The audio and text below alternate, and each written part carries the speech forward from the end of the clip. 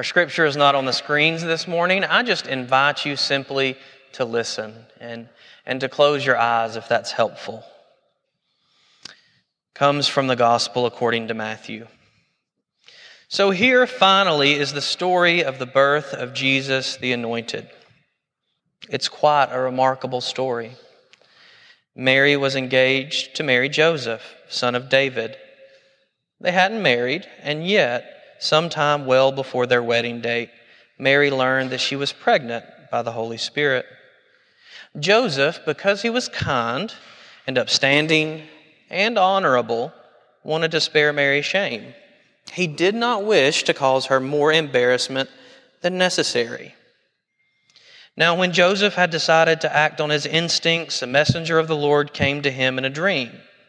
Joseph, son of David, do not be afraid to wed Mary and bring her into your home and family as your wife. She conceived the baby she now carries through the miraculous wonder working of the Holy Spirit. She will have a son, and you will name him Jesus, which means the Lord saves, because this Jesus is the person who will save all of his people from sin. Joseph woke up from his dream and did exactly what the messenger had told him to do. He married Mary and brought her into his home as his wife. And when the baby was born, Joseph named him Jesus, her Savior. Years and years ago, Isaiah, a prophet of Israel, foretold the story of Mary, Joseph, and Jesus. A virgin will conceive and bear a son, and his name will be Emmanuel, which is a Hebrew name that means God is with us.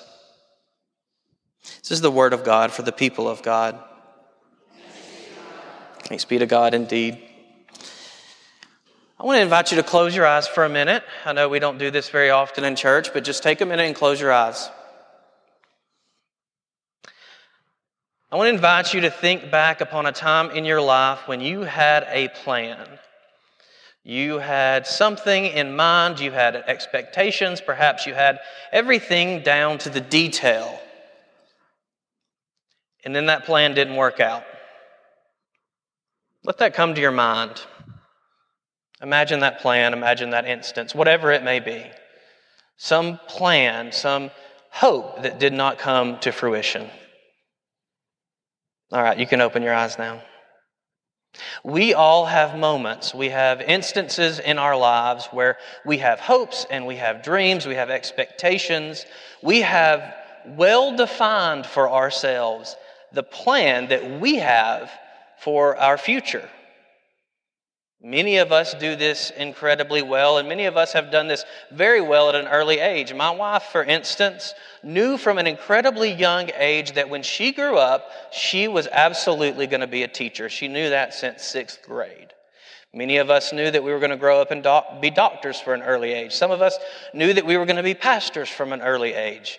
Right? So there is this sense in which sometimes we have a pretty well-defined plan for our lives. And then it falls apart. That's what happens to Joseph. It's really hard for us to grasp just how much this news that Mary was pregnant would have caused Joseph's plans to fall apart. You see, their marriage, Mary and Joseph, had likely been in the works for a while. This would have been an arranged marriage. Their families would have been familiar with one another. This would have absolutely been the plan. And they were working through that plan. They were in their engagement. They were anticipating being wed. And then Mary discovers that she is going to receive the opportunity to birth the Messiah, the Christ child, miraculously. Now that sounds good and well, but imagine Joseph.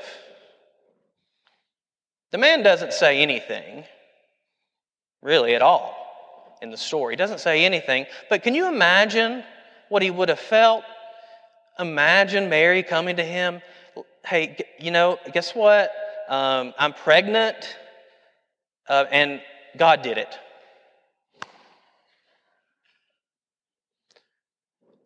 I don't know about you, but I'm going to struggle just a little bit believing my fiance that comes and tells me that she's pregnant and she didn't actually have sex to get pregnant.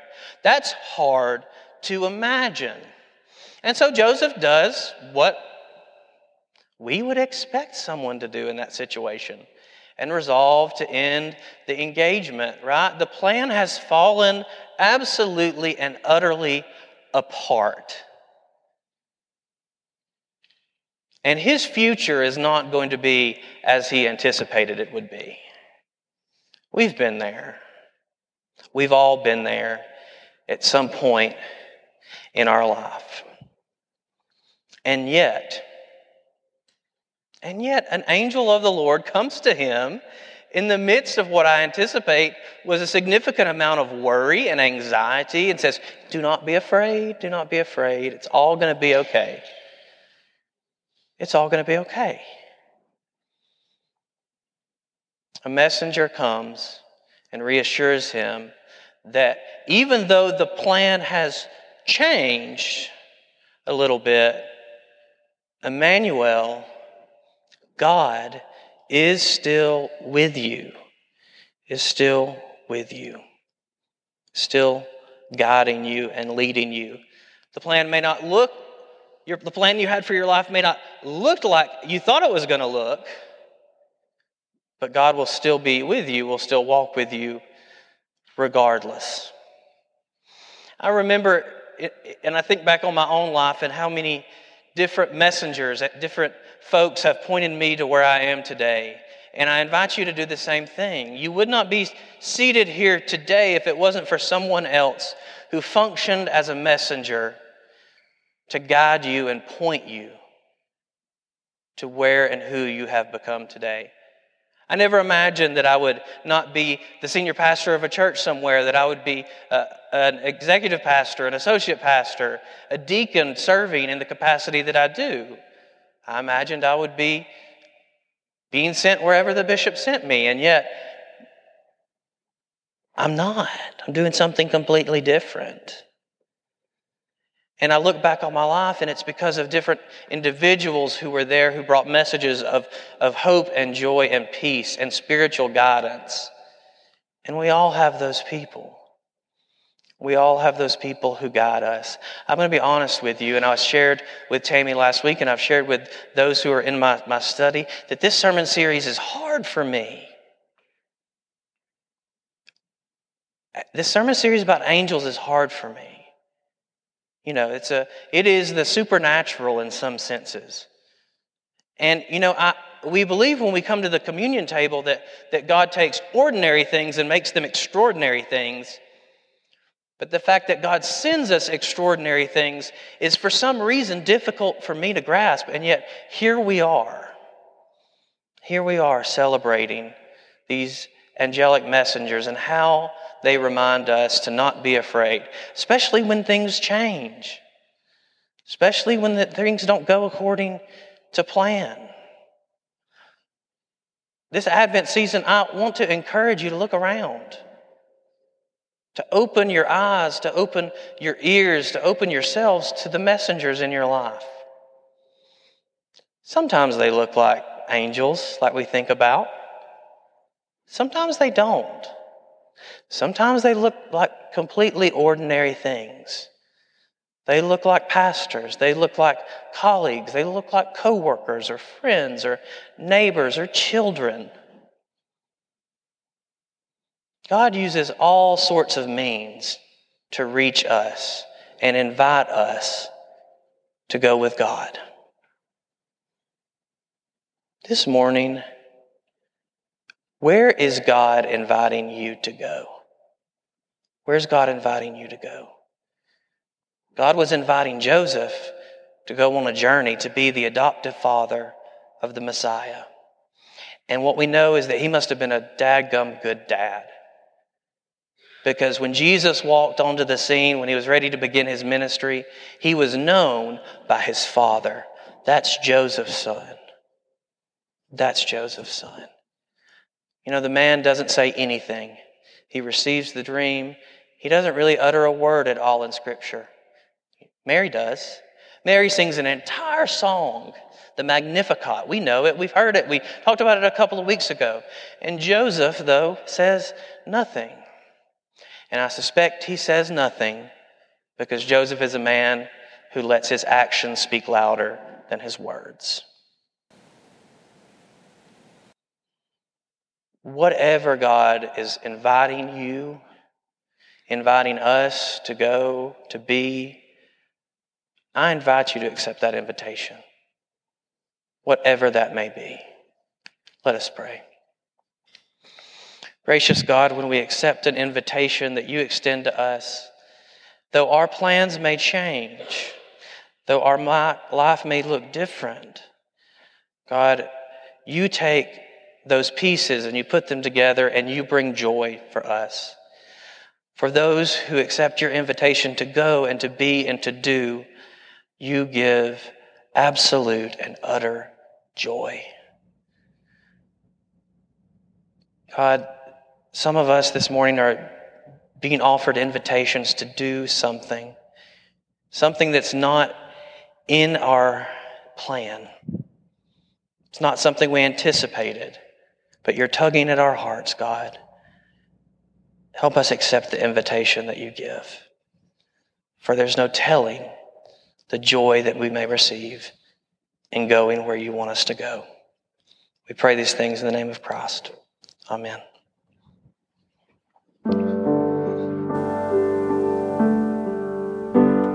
I believe there are angels among us, sent down to us from somewhere up above. They come to you and me in our darkest hours to show us how to live, to teach us how to give, to guide us with the light of love.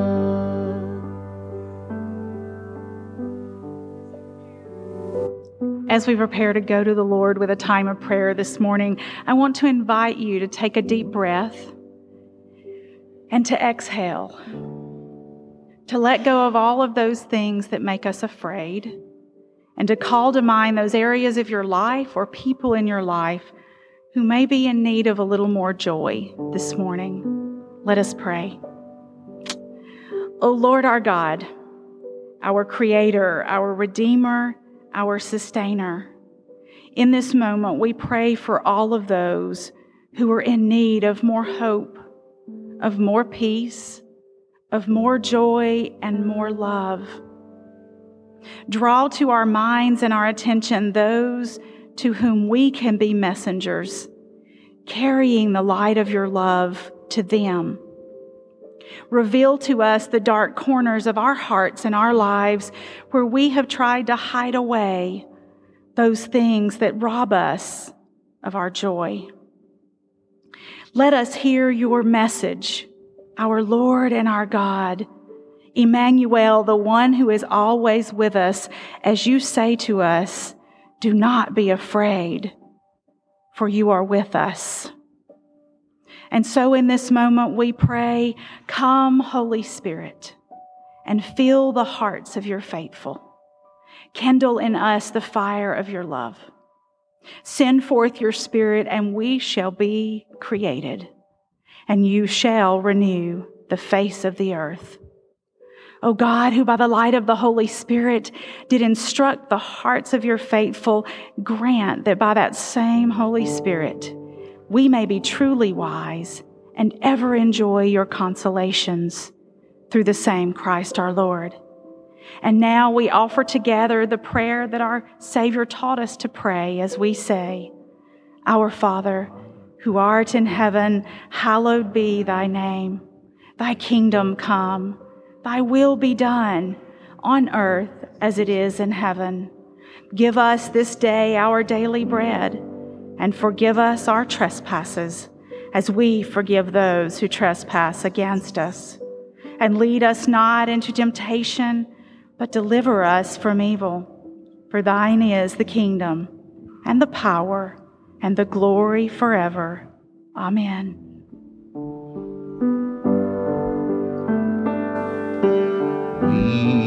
We among us, called within us, not just from above. You give us joy enough in these times of trial. You show us how to live, you teach us how to give. You call us to be light and love. And now we invite you to worship as you give back a portion of what God has blessed you with, that we might together be more hope, more peace, more joy, and more love in an anxious and fearful world. May God pour out His blessings on these gifts as we offer them.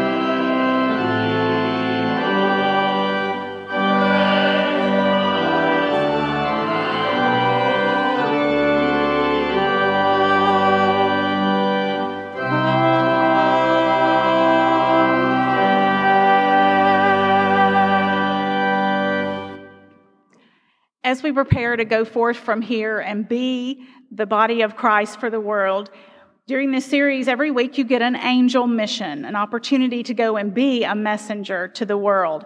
So I invite you that this week you can share where you checked in worship. You can share a photo with friends here or of a part of worship. You can also take your picture with the angel wings on the lawn out front and share it using our hashtags More Joy, Do Not Be Afraid, and Anniston First Advent. I would also share with you that you can come to the administrative board meeting that will follow this worship service. It will be our last board meeting of this year, and in our church there's a little bit of a changing of the guard as some people roll off of committees and others roll on. Our wonderful kitchen ladies have left us some soup to share together. So we invite everyone to come and be a part of that as we finish administratively on a note of more hope, joy, love, and peace. Christmas is drawing near, and I don't want you to miss any opportunities to experience the fullness of Christmas and Advent. So do put on your calendars our Blue Christmas service on the 21st in the chapel. This is a service for folks who are grieving during the holiday season. Perhaps they are grieving that they are experiencing sickness. Perhaps they're grieving loss. Whatever grief you may be experiencing, this is an opportunity for you to worship and to express that. And that is the 21st at 5 in the chapel. Also, this Wednesday will be the Youth Chili Cook-Off. Please bring pot of chili and enter to win. And also, there is a silent auction happening now in the Narthex, and I hear there is an opportunity to win a lunch with me and maybe Tammy, and I know you're probably all dying to have that, so definitely go and bid on that and some of the other things there at the table. And do remember Christmas Eve this year is at 5 p.m., and I encourage you to invite someone to Christmas Eve that they may experience the joy and the fullness of Christmas Eve here at Anniston First. We invite you to join us in singing Joy Unspeakable.